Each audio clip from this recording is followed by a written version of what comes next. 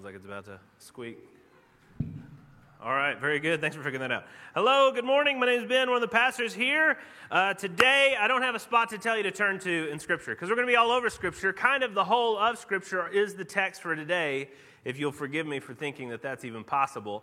But when we're doing this Recharge series, it's my job to instruct you on the things that you need to be doing to be recharged, to find God giving you the grace that you need to keep going, to watch your little battery get charged up, so that a million things, so that your life is better, so that you're filled with praise towards God, so that we can use you, honestly, so that you have something that you can give to the work of God and the building of His kingdom. And last week, we talked about how you should be reading deeply in Scripture. I don't know how often we do that, but if you give yourself the space to let a single passage of Scripture, maybe a single verse of Scripture, maybe a single phrase of Scripture land and sit with you and change you, it's really, really important. That's why I'm speaking slowly. I'm trying to give it some heavy moment because it works. But if you only do that, you're going to get really weird.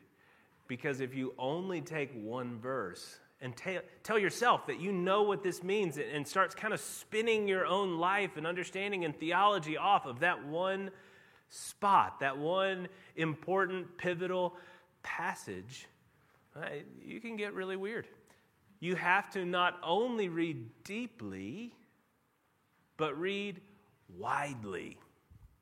So this is Scripture Part 2, and we're talking about spiritual disciplines. It's not just meditating on a text. It is reading across Scripture, giving yourself time to read lots of Scripture, to read over big parts of Scripture that maybe you wouldn't naturally go to and try and spend time in. Because if we'll get the discipline of ingesting lots of Scripture, not only will we go deep with the Lord, but we're going to start to find that God is not an imaginary God that we can sort of spin around one idea that we find in the text. We need to keep reading and see that God can't just be the God of your dreams, the God that you kind of want Him to be based on this one idea or this one look, this one view, because He's so much bigger than that. Reading widely, and wildly if you want to, widely gives you the opportunity to see Him more as He is. If not, you think He's going to be this God of your dreams. He ends up becoming something that's a horrible taskmaster, as so many people find. No, the real God is there. He's there to be seen. He's there to be engaged with. But He is real. He's not just an idea. He is a real person. And you need to read through the text in order to see both sides of Him, the sides that are much sharper than you expected and the sides that are much softer than you imagined. He is real. Being with Him in the Scripture is like being in the cage with the lion. It's real. And in some ways, it's softer than you thought and warmer than you thought. I mean, you nuzzle. I went to the dry cleaner down the way here, and the lady had on a string a tiny little kitten tied up. Not tied up, but on its collar so it couldn't run away. She was being very kind to the kitten. But the little kitten was there, and I don't like cats personally. Rachel's allergic. It's not going to be part of our life. But you see a kitten like that, and it looks so warm and so soft. What if the warmth and the soft was magnified 1,000 times into the size of a gigantic lion? Wouldn't it be wonderful to hug something like that? Yeah, softer than you thought. And much sharper than you thought. One of the guys at Hope Church is named Larry McNeil, and he's been hunting all over the world. And he's got a lion that he has taxidermied at his house. And he let me bring my kids to see it. So it's taxidermied, which is very cool for your kids. It's also a conversation. You have to help them understand what it is they're looking at. And no, it's not a lion, kind of, yeah. But you can go and you can touch it and see that, yeah, it is soft and it is big. But but it's also sharp. You imagine, get up close to one of those paws and imagine what that could do to you. Get up close to those teeth and imagine what one little twitch could do to you. Now you got to get into Scripture and see him as he is. See him as big as he is. This person that you meet in Scripture. He's like a lion. He's like a king. You stand before this king and he can do whatever a king wants to do. He could knight you. He could marry you. He could imprison you. He could cut your head off. He's a king. And we need to be able to read widely in order to understand, to see, to be impacted by the whole counsel of this king. And I'm talking to people today who think either that they know the Bible very well or that the Bible's just big and dusty and just way too intimidating to try to get into. So let me speak briefly to both. If you're somebody who's grown up receiving the Scriptures, you've been taught the Scriptures for a long time in your life. You sang them, you had them fed to you in little children's versions as kids, and then as you got older, you were forced to read and read and read, and you feel like you kind of got it. Well, no, you don't. You think you kind of got it, and you're getting maybe a little bored with it. Well, I ran across this quote this week, and I loved it. It says, if you look at a thing 999 times, you're perfectly safe. But if you look at it the 1,000th time, you're in frightful danger of seeing it for the first time. There's going to be a point, if you think you get this, if you think you know it, where all of a sudden the whole world shifts and turns upside down, the lights come on, and you are dazzled by what you find there.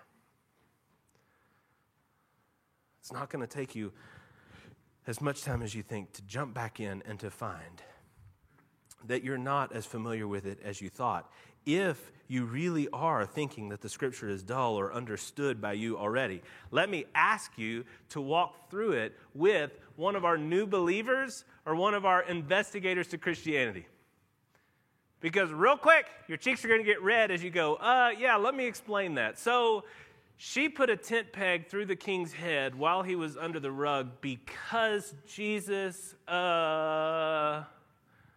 you're going to have to try and explain. Yeah, so Ai, they really weren't great, and so they had to be killed because you're going to find really quickly that the Scripture is not tame. The Scripture is not something that you've got figured out. And for those of you who don't know the Scriptures and you're thinking about how impossible it'll be to jump into, digitally you can't really tell, but if you hold a physical one, it's a big book. Well, let me encourage you the same way you would encourage somebody who moves to Salt Lake for the first time or visits Salt Lake for the first time. And you take them up Little Cottonwood Canyon. And you take that little turn up Cottonwood Canyon. All of a sudden, you go from like the mountains to into the canyon. And the mountains like open up like the doors of Jurassic Park. They just open up into this magnificence that's overwhelming. Well, what do you do with that? You can't ingest that. You can't take all of that in. How do you take that beauty in? Well, you start. You go for a hike. You just start walking. And you realize in the particular, in the small, in the one view of the mountain that you're getting something of the message of the whole of the mountain, the beauty, the permanence. You get something of the whole in the little bit that you take in. And if you had 1,000 lifetimes with those mountains, you wouldn't be able to take in every rock, every flower, every view. It's too big. So let me just encourage you to start that story, to incentivize you by seeing that at any point in Scripture, you're encountering the great story of Scripture, that you're seeing something of the beauty and the electrifying power of the message in Scripture at any point of Scripture, if you'll read. Maybe the most helpful way to kind of get you going in this journey is to give you a sort of shorthand to see the whole of the story of Scripture so that when you read at any point in Scripture, you're able to kind of find your footing. And that's what we're going to do today. There's 4 words that I think are really helpful to give you that scope, and they don't rhyme, and they don't start with the same letter, but they're the best words I can think of for these four concepts. They are creation, fall, redemption, and restoration.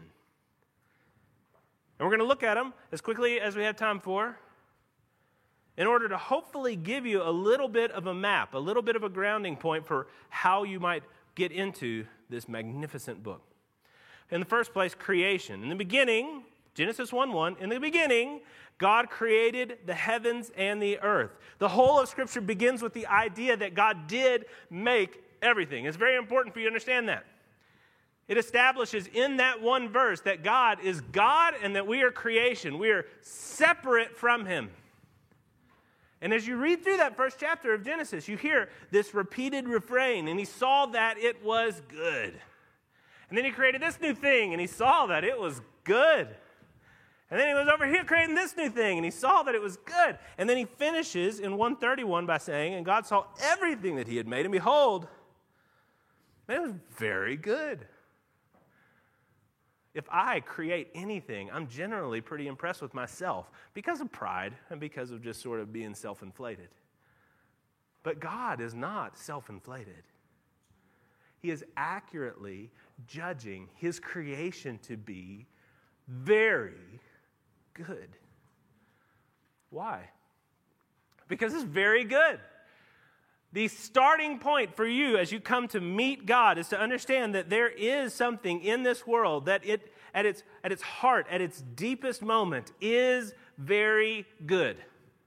God did make us, and He made us for a connection to Him, that He gave us something called love. And yeah, we see through a mirror dimly now, but we still, even now, experience something about love. Love that is separate yet together. Think about that. If I have a sandwich, that sandwich is separate from me, but for me to enjoy it, it is consumed by me. It becomes one with me. Or, it becomes me and a little bit of other. But it becomes me. Most of the time we go through the world that way. Seeing people, seeing opportunities, seeing stuff as something that you just take into yourself. It's here to serve me, to become part of me, part of my world, an admirer of me, somebody who's going to serve me. That's not love.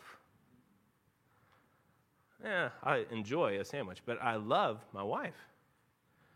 My wife is different from me, separate from me, and frustratingly and beautifully different from me.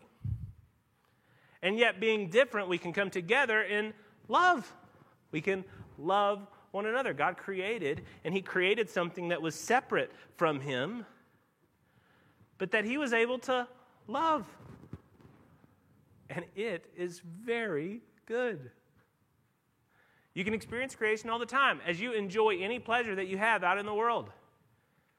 You can find in that pleasure the end of a sunbeam that you can trace back up to the sun. You're unwrapping a gift with a from card on it. You have the gift, but you're understanding from this gift that there is a giver. Creation.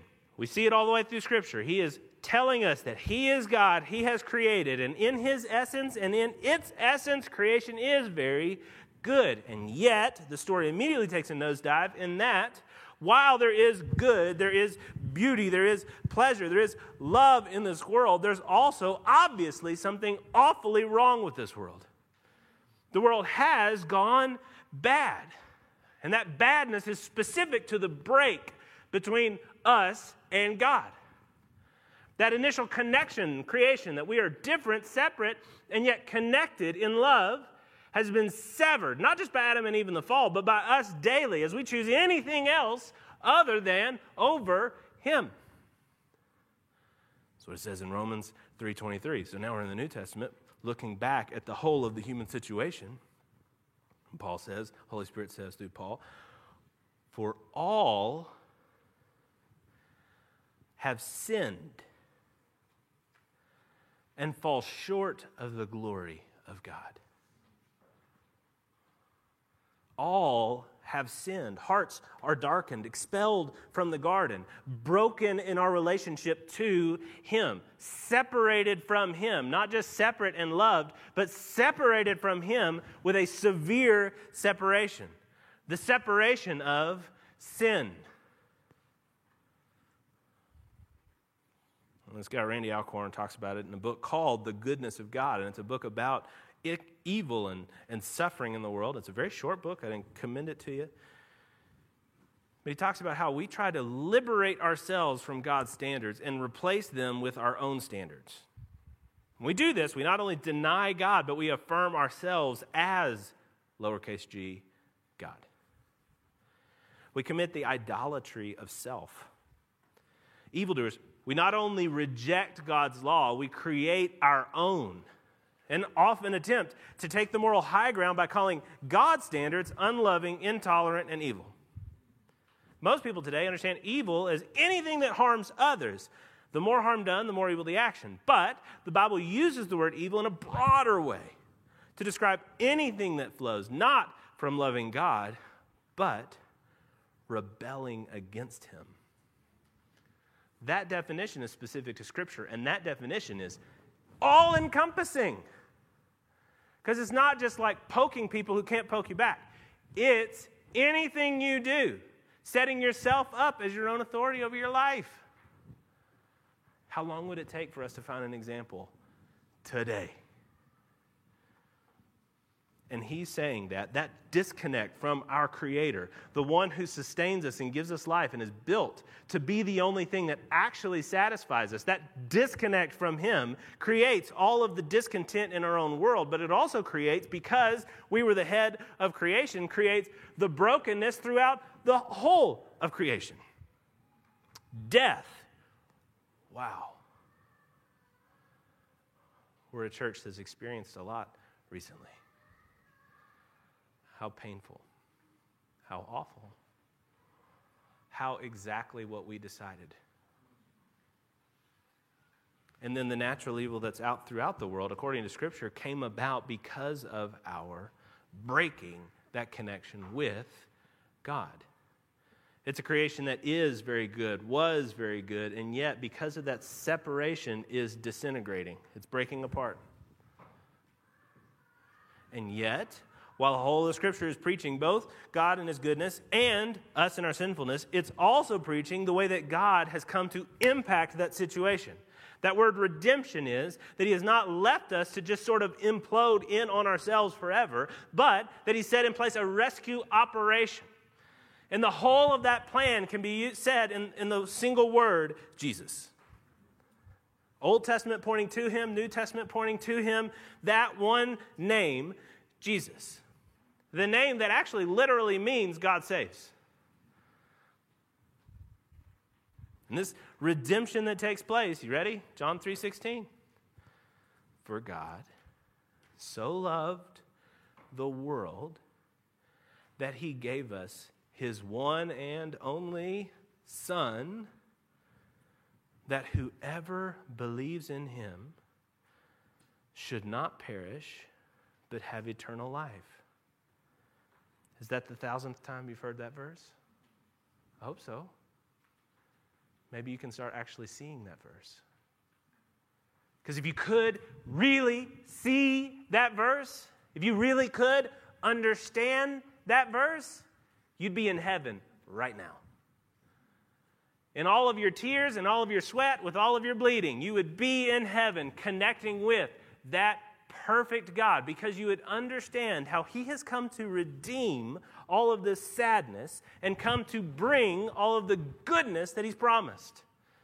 It would be a hope of heaven, but you would be experiencing right now in all of our sin and all of our brokenness, all of our separation from Him, you would be experiencing His presence now. That's what the Scripture describes as heaven. This redemption that He's describing is that God, separate from the world, holy, and we're broken, that He should just destroy the world, has instead, because He so loved the world, sent His Son into the world. An invading party. But He can't fix it by just killing everybody. He can't fix it by just killing the devil. It's not the devil's fault. We've fallen short of the glory of God. Man, you go walking through the streets and you see these people that are in just total broken mode. How do you help them? How do you fix them? They're not $5 away from being fixed. How do you help them? Have you ever tried? Man, God bless Dickie. He's not here, so I'll talk about him. He went really hard to try and help a guy who was in a really broken situation. I mean, he put his yes on the table. He put his money on the table. He put his house on the table. He put his car on the table. He put his cell phone plan on the table. And I hope he never watches this because he'll get proud that we're talking about him. Stop. But he watched as that guy sort of changed and then, didn't. And that story is long and grand, and who knows what God's going to do through it. And there's all kinds of ups too. But you can't just fix somebody.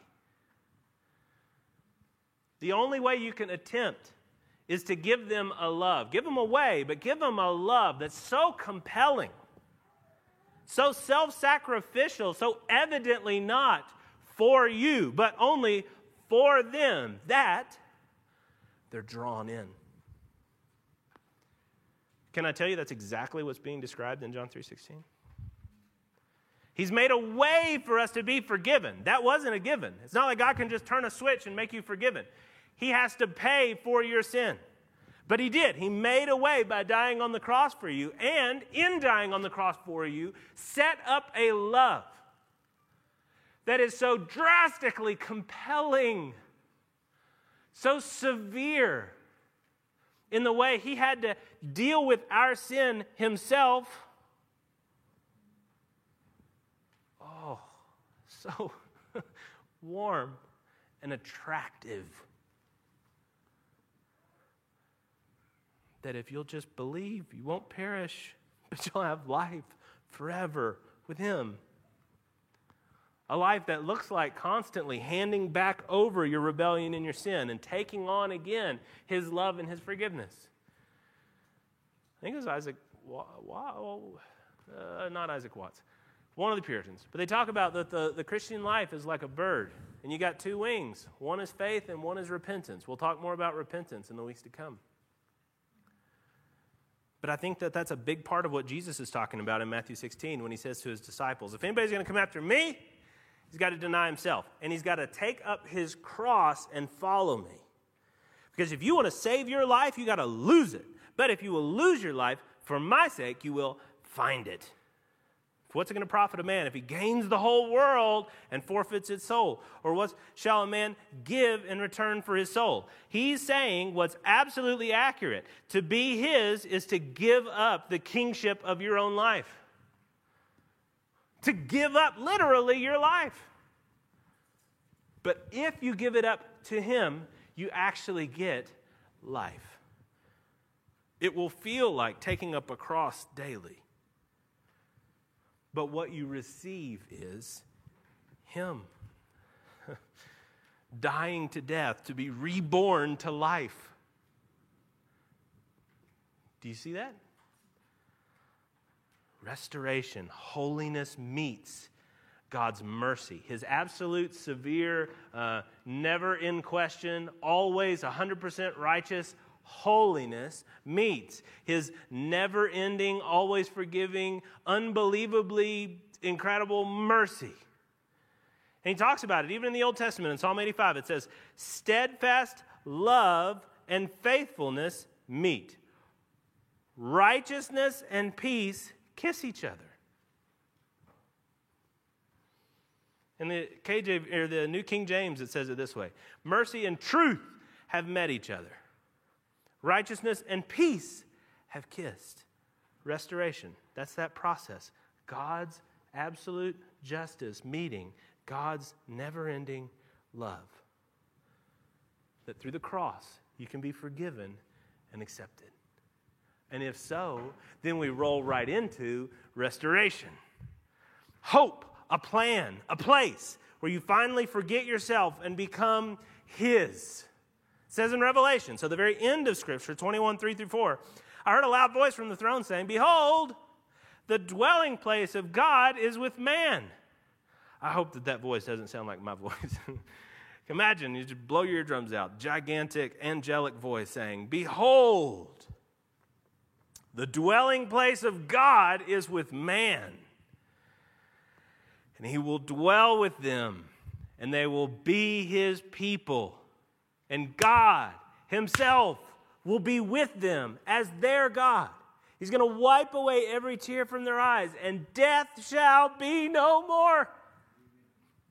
Neither shall there be mourning, nor crying, nor pain anymore, for the former things have passed away." That he's really going to do that. He's really going to restore it all. And all the sad things are going to come untrue one day in Christ. And the whole of the Scripture is preaching that over and over and over again. No more pain, no more separation. This book is changing everything. Are you reading it? Is it reading you? Is it changing you? Is it flipping all the stuff that you thought was settled upside down? Is he showing you his goodness in creation, our fallenness? His love in that redemption, and the promise in that restoration. Is he showing you that day after day after day after passage after chapter after book? I want him to. Will you let him? What I'm talking about is repetition. Yes, continue to read. I remember the first time that I read through the Bible in a year, I was real proud of myself. I was very task-oriented that year. I was clicking my daily and making sure that I was reading my tasks and actually getting through and reading the whole thing in a year. December 31st, Bible read. Yeah, did it. And then it was January 1st. Genesis 1. Here we go. Can I tell you, as a Christian pastor of the gospel, come on. I had that feeling of like, nah, really? But I did that. No, you didn't. Keep going. Keep pressing. Keep seeing. Keep repeating.